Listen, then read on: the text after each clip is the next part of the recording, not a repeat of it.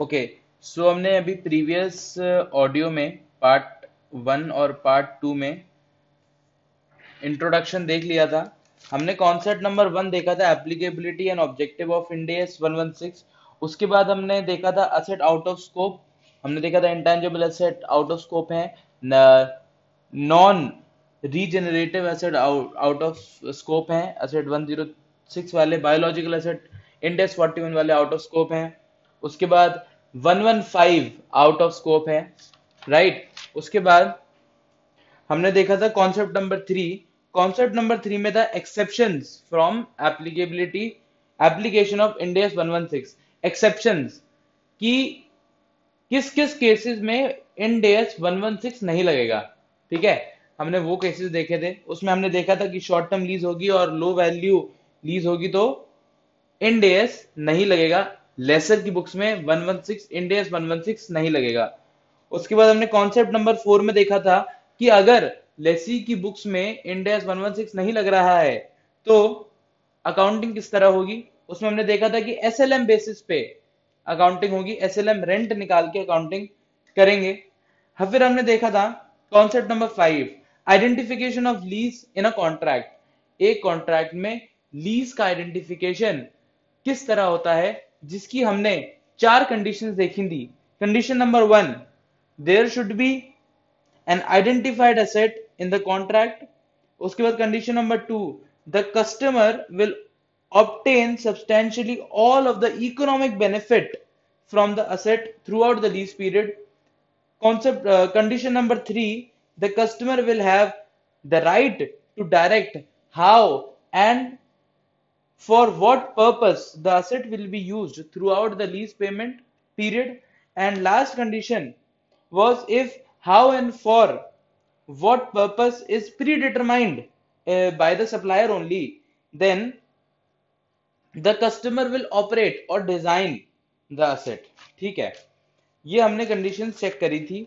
उसके बाद now we are in concept number 6 which is meaning of lease. Lease क्या होता है? So as per the provisions of Ind AS 116, lease is a contract whereby the supplier conveys to the customer right to control the use of an identified asset for agreed period of time in exchange of consideration। फिर से एक बार देखते हैं। As per the provisions of Ind AS 116, lease is a contract where the supplier of an asset conveys to the customer right to control the use of an identified asset for agreed period of time in exchange of consideration। It is self-sufficient and self-explanatory, the definition, right? Simple है, एक supplier अपना asset देता है, उस asset के बदले कुछ period के लिए कंसिडरेशन लेता है और एग्रीमेंट होता है इसका। ठीक है, जैसे मान लो एक बिल्डिंग है या एक मशीनरी है। एक मशीनरी जो बॉटल बनाती है, वो बॉटल बनाने की मशीनरी बिस्लेरी कंपनी ने यश लिमिटेड से 10 साल के लिए लीज पर ले ली। So that is for a period of 10 year. And जो बिस्लेरी कंपनी है वो दूसरी कंपनी को जिससे उनने असेट लिया है लीज पर, उसको ईयरली या मंथली कंसिडरेशन देती है, कुछ रेंट देती है, that is for consideration, right. So इस तरह मीनिंग ऑफ लीज जो है वो हम समझने की कोशिश करते हैं। So there are many issues which are to be understood with identification of lease contract which are as follows. देखो कुछ इश्यूज हैं, ये इश्यूज जो हैं वो समझने पड़ेंगे, ठीक है। उसी के साथ साथ हम आइडेंटिफिकेशन ऑफ लीज समझ सकते हैं। There are some issues that are to be understood and with the help of these issues only we can understand the identification of lease। So there are 9 issues। So first issue is identification of each lease component, identification of each lease component।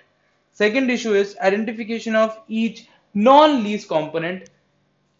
Third issue is combination of contracts. Fourth, portfolio approach. Fifth, inception date of lease. Sixth, commencement date of lease. Seventh, lease term. Eighth, reassessment of lease term. Ninth is lease payment. ये 9 issues मैंने अभी describe करे हैं. In depth understanding लेंगे एक एक point की, एक एक वर्ड को we will understand in a very proper manner. So there is nothing to be worried about.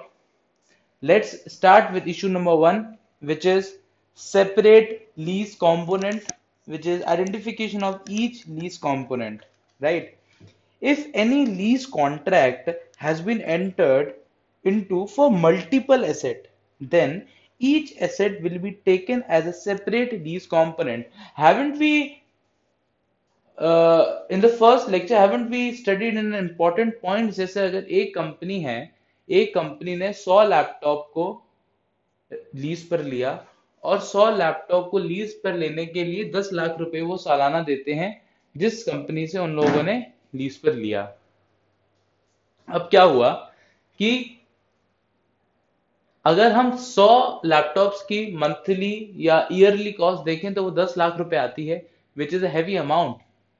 But अगर हम लैपटॉप को एज अ सेपरेट कंपोनेंट देखेंगे, so it is very easy to consider a laptop as a low value of lease, as a low value lease, जिसको हम lease से exempt कर देंगे, right? So it is very important to separately understand the asset and it's nature of asset. Then only we can come to a conclusion whether it is to be classified as a lease contract or not, right? So issue number one is separate lease component. If any lease component has been entered into for multiple asset, then each asset will be taken as a separate lease asset, and if the following conditions are satisfied. First, each asset has its own benefit. Second, each asset is an independent asset, that is it is not interrelated with other asset, right? अगर ये case है और identify हो सकता है अलग से, तो ही वो लीज में आएगा. Note number one, if conditions for separate lease component are satisfied, then we will account for each asset separately. Note number two is, if conditions are not satisfied, then we will account for all asset as a single lease component.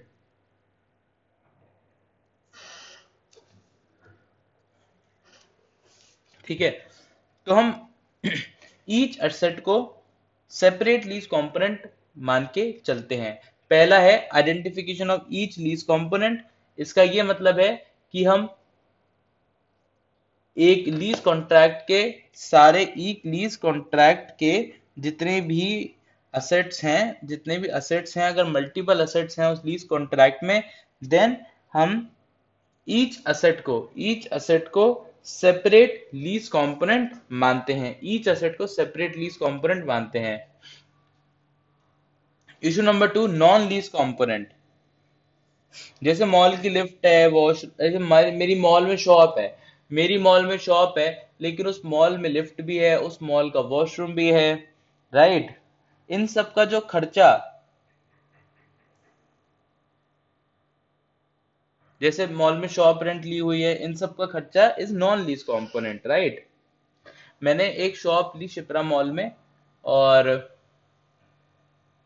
वो shop का lease rent जितना भी था, लेकिन उसी mall में lift भी थी, मेंटेनेंस भी होती थी, वॉशरूम भी थे, बाकी सारे नॉन लीज कंपोनेंट भी थे, राइट? सो इसके बारे में क्या कहता है ये Ind AS? So as per the provisions of Ind AS 116, it may be possible that there are some non-lease component in the contract in the form of maintenance charges, admin charges for lease assets. We should separate non-lease component from lease components because both have different accounting treatment in the books of parties. हम non lease component की accounting आगे चल के देखेंगे, don't worry. लेकिन अलग अलग separate करना होगा और सेपरेटली अकाउंटिंग करनी होगी बुक्स ऑफ अकाउंट्स में।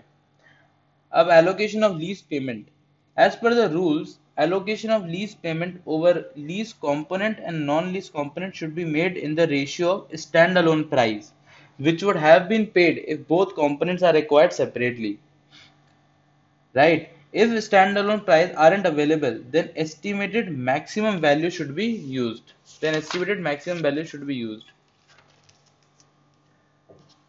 Optional exemption for lessee. As per the rules under Ind AS 116, an optional exemption has been given to the lessee as a practical ex- expedient as an accounting relief that lessee can account for lease and non-lease component as a single component. It can also be said that lessee does not require separation of lease and non-lease component in a contract. And lessor can not avail this exception, lessor को अलग से ही दिखाना पड़ेगा। तो ये तो बहुत ही अच्छा हो गया ना। जब हम लेसी की बुक्स में बात कर रहे हैं तो उसको नॉन लीज कंपोनेंट और लीज कंपोनेंट अलग अलग दिखाने की जरूरत ही नहीं है। इंड AS 116 ने उसको एग्जेम्पशन छूट दे दी है that there is no requirement, you can show it as a single component. As per Ind AS 116, property tax, insurance, and any other fixed cost which is associated with the leased asset should not be considered as a non-lease component. Only variable cost can be considered as a non-lease component. ये तो बहुत ही सही बात है कि as only हम non-lease component को ही consider करेंगे, वेरिएबल को ही non-lease component मानेंगे, फिक्स्ड कॉस्ट को नहीं मानेंगे। Now issue number 3, combination of contracts. Combination of contracts क्या है? इशू नंबर 3 है हमारा। If there are multi contracts with the same party, then we can combine all the assets under multiple contract as a single lease component if following condition are satisfied. देखो ऐसा कर सकते हैं, लेकिन 3 conditions होंगी, वो फॉलो करनी होंगी। All assets are given as a package. Rent of one asset is dependent on the other. And all assets are interrelated. Okay अगर इंटर रिलेटेड हैं सारे एसेट और एज अ पैकेज दिए हैं और rent of one asset is dependent on the other, तभी होगा। Okay ठीक है, यही कह रहा है issue number 3।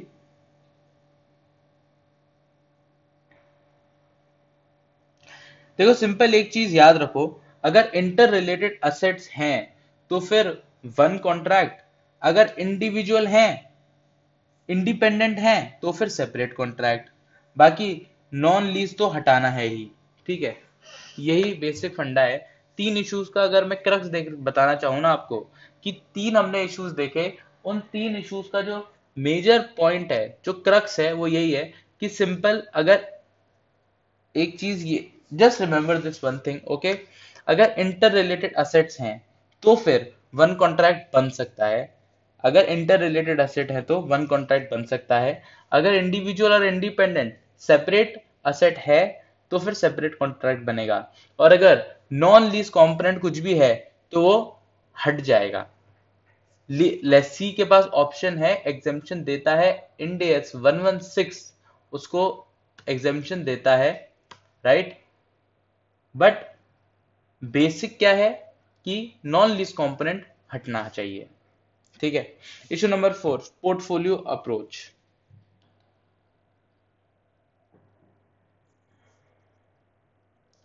We can combine lease assets even if these assets are not interrelated with each other. An individual asset has its own benefit only if these assets are similar assets. Okay. Accounting relief है basically, क्यों परेशान करना। मान लो 10 Swift गाड़ी खरीदी है तो उसको एक ही हम मान सकते हैं ना, कंबाइन कर सकते हैं लीज एसेट्स को। अगर सेम ब्रांड और सेम फीचर वाली 10 गाड़ियां ली हैं तो it can be treated as one contract, कोई इशू नहीं है उसमें। लेकिन अगर 5 स्विफ्ट और 5 बलिनो ली हैं तो दो कॉन्ट्रैक्ट बनेंगे, 5 बलिनो के अलग, 5 स्विफ्ट के अलग।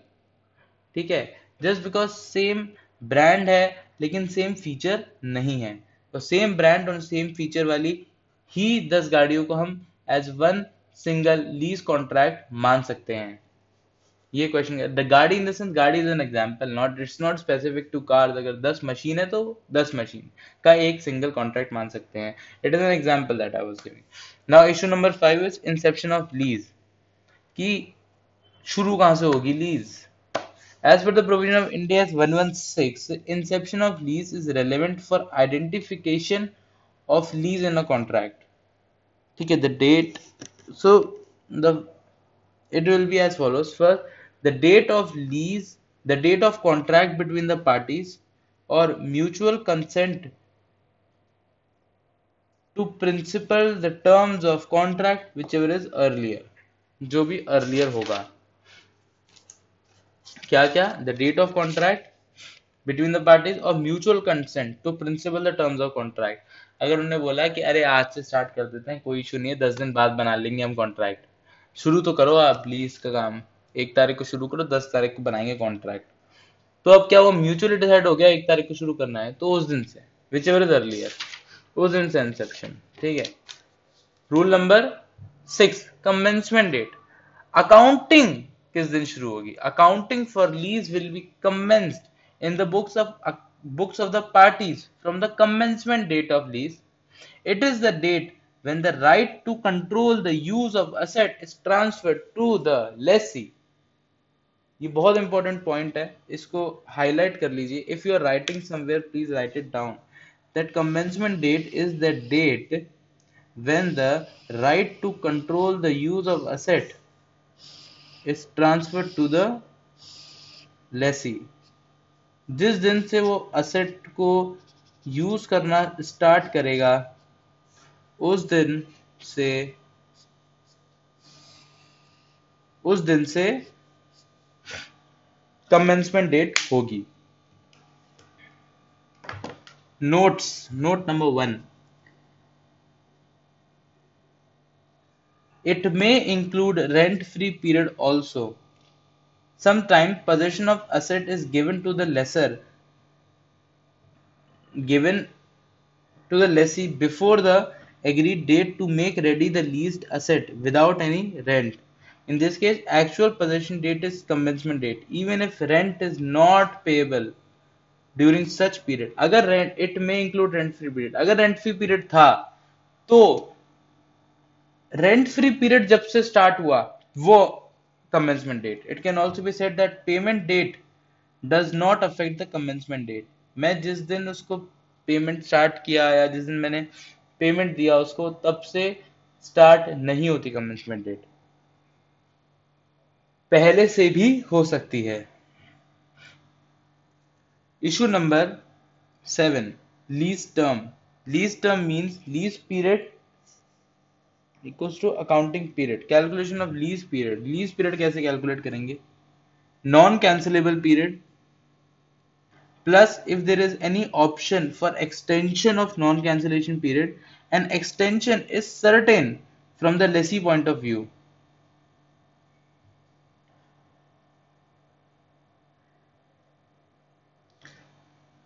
लेसी के पॉइंट ऑफ व्यू से सर्टेन है, सर्टेन कि एक्सटेंशन होगा, तो उसको भी ऐड करेंगे और ऐड करेंगे termination period if it is certain that lessee will not exercise it, तो उसको भी ऐड कर देंगे। Will not exercise it, termination period 2 महीने का है लेकिन वो नहीं करेगा ना यूज, मुझे पता है नहीं करेगा यूज, तो ऐड कर दो इसको भी, वो मेरा पूरा लीज टर्म बन जाएगा। नॉन कैंसिलेशन टर्मिनेशन पीरियड में वो एसेट का रेंट तो आएगा ही ना, वो 2 महीने का, वो यूज नहीं करेगा, तो वो ऐड कर दो। Lease term, lease term shall not include cancellable period. Cancellable period, any contract can be considered as a cancellable if first lessee और lessor can cancel the contract any time without other parties permission plus penalty is nominal। Penalty nominal है, जब चाहो cancel कर दो, तो वो cancellable period जो है ना, वो लीज टर्म में कैलकुलेट नहीं करते। यहाँ पे हमने नॉन कैंसिलेबल पीरियड ऐड किया है और extension of non cancellable period add किया है, extension of non cancellable period add किया है। ठीक है, उसके बाद reassessment of lease term. As per the provision, lessee should assess lease term at the end of each year. Reassessment of lease term. As per the provision, lessee should assess lease term at the end of each year. The following factor may affect the lease term. If lessee has made major improvement in leasehold property,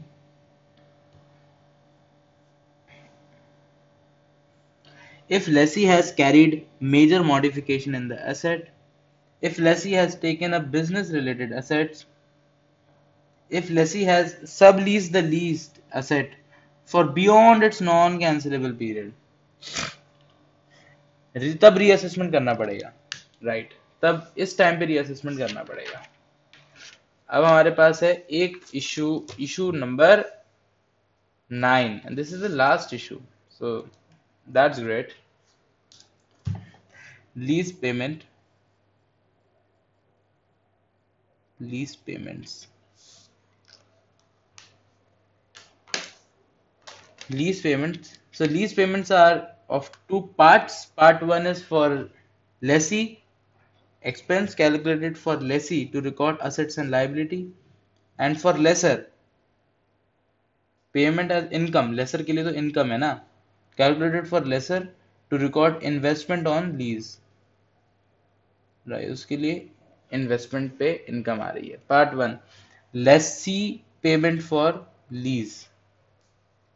As per the provisions, lease payment is the amount which is paid or expected to be paid by the lessee to the lessor during the lease period for use of the underlying asset. It should include first fixed rental, including in substance fixed amount,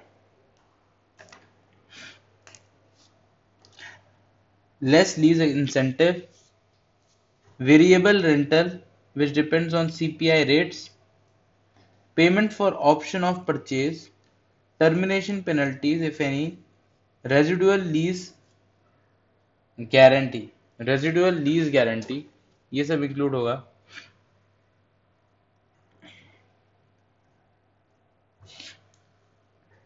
fixed rental plus substance fixed minus incentive every year. अरे वो हम नहीं मैं release contract नहीं देखता होगा, audit हम audit पे कितने सारे रिलीज कॉन्ट्रैक्ट देखते हैं, उसमें ना एस्केलेशन 2% से बढ़ेगा, 2% से बढ़ेगा, जो देखने में तो मेरी वेरिएबल है but in substance is fixed. अब बोले ना 2% बढ़ेगा, अरे बढ़ गया, वेरिएबल है, नहीं नहीं नहीं फिक्स्ड है, वो कॉन्ट्रैक्ट में ऑलरेडी लिखा है 5 साल तक हर 2% से बढ़ेगा। ठीक है, फिक्स्ड रेंट क्या होता है? It is the fixed payment which is made by the lessee to the lessor as per the contract. It may remain fixed or can increase over the time by fixed amount as per the contract. Substance fixed. If increase in fixed rental is maintained on the basis of variable factor, but in substance it is fixed, then such increase shall also be considered as fixed rental. If there are multiple variables in the contract, then we should go for that variable which seems to be real. Incentives.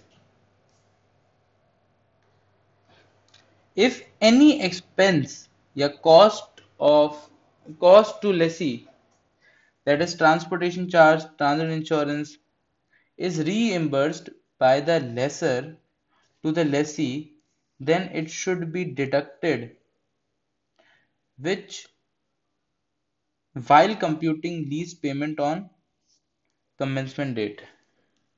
ये कर दो, deduct कर दो इसको, ये मुझे पे नहीं करना ना। Non lease component, if lessee does not avail optional exemption on practical expedient on not to separate lease component, then fixed rental should not include payment for non-lease component.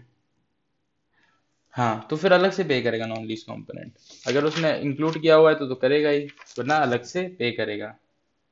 Variable lease payment, if lease payments are based on consumer price index CPI or market and rental rate of interest, then following point should be increased. First, on commencement date, lease payment should be computed on prevailing rates. If related factors changes in future, then lease payment should be remeasured in the relevant period.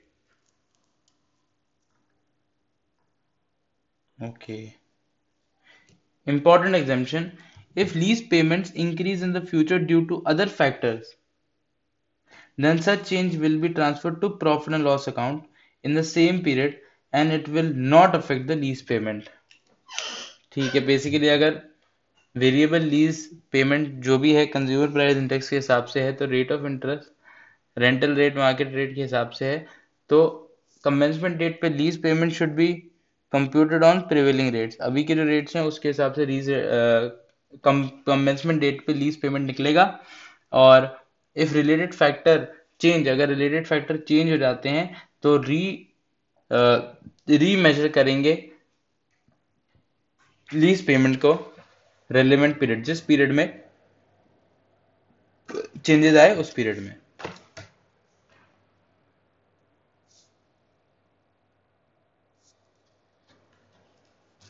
Right, purchase option,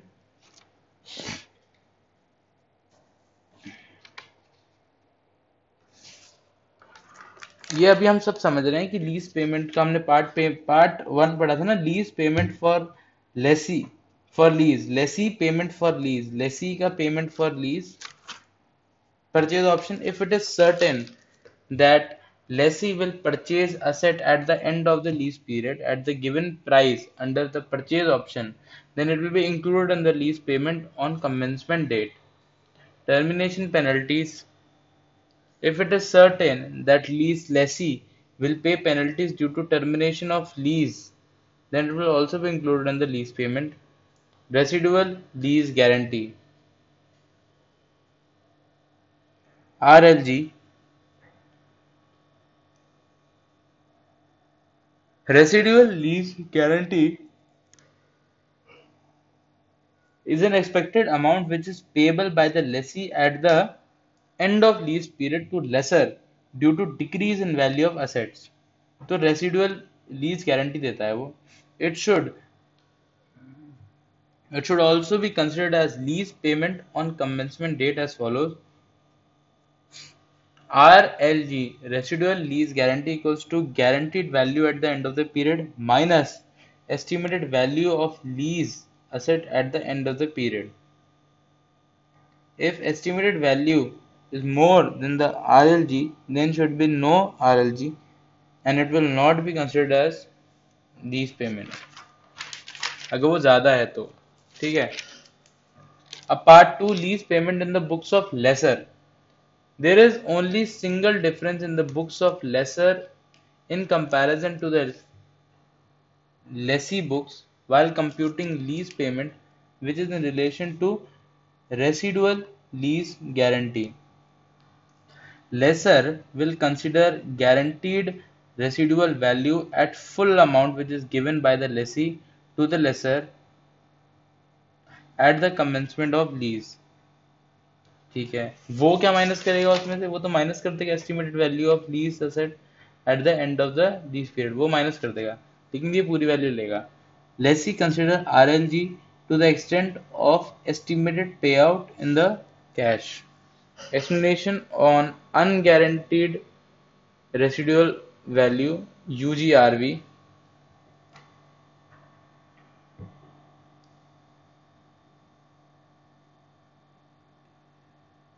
It is relevant for only the lessor, not to be included in the lease payment. UGRV क्या होता है? If the lessor estimate residual value of lease assets at a higher amount than the amount guaranteed by the lessee। ठीक है, लेसी कह रहा है कि आज मैं जो 100 रुपए का एसेट आपसे ले रहा हूँ, ये फ्यूचर में जाके 40 रुपए का हो जाएगा जब लीज पीरियड एंड होगा। और लेसर कह रहा है कि ये 50 रुपए का होगा। ठीक है, अब जो इसका डिफरेंस है ना, देखो, residual residual guarantee, residual lease guarantee, residual lease guarantee दे रहा है लेसर 40 रुपए की, 40 रुपए का होगा, उसको लीज पेमेंट में ऐड करेंगे। लेकिन लेसर बोल रहा है ये 50 रुपए का होगा। यूजीआरवी कितना होगा फिर? 10 रुपए। The lessor estimate residual value of leased assets at higher amount than the amount generated by the lessee, then the difference will be additional inflow for lessor as UGRV if prevails, only if lessor's estimation is higher than GRV, but in vice versa, lessor will consider only GRV. UGRV equals to lessor का estimate minus lessee की guaranteed residual value. Difference should be UGRV if it becomes positive. Okay, अब concept number 7 है discount rates. Discounting rates का concept है कि हम अब actually में ना, हम यहाँ पे अब हम एक्चुअली में स्टार्ट कर रहे हैं लीज अकाउंटिंग करना। Okay, so we'll start with discount rates in the next part. For this part, we have done till concept number 6, we have done concept number 5 and 6. So from concept number 1 to concept number 6 we have done. We will do discount rate in the next part of Ind AS 116 lease accounting. Thank you.